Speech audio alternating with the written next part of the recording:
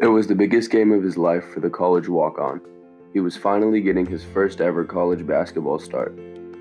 In the previous game, the starting point guard ahead of him broke his leg by landing on it awkwardly while going for a rebound.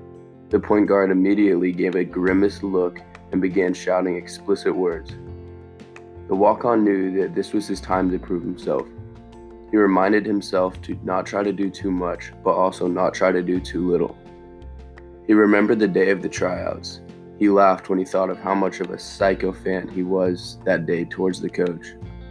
The walk-on began closing his eyes and meditating to calm his nerves down as the game got closer and closer. All of a sudden, his mom called him. What started as a normal conversation quickly turned into a long harangue where his mom said, "Honey, you know we will love you no matter how you do. Just be yourself and you will do great."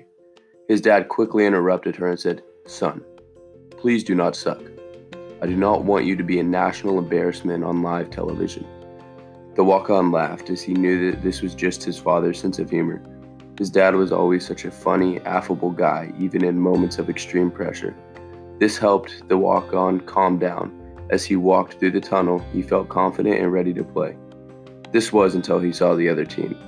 They were all so tall, and the shortest player still seemed like a gargantuan compared to him.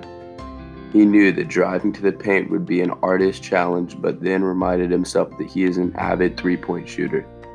As the game started, the opposing point guard began talking trash.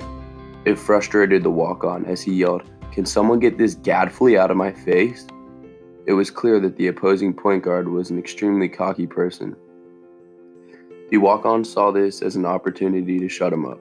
The walk-on not only went on to score over 30 points in his team's win, but also broke the opposing point guard's ankles, sending him into public humility where all he could do was give the walk-on credit.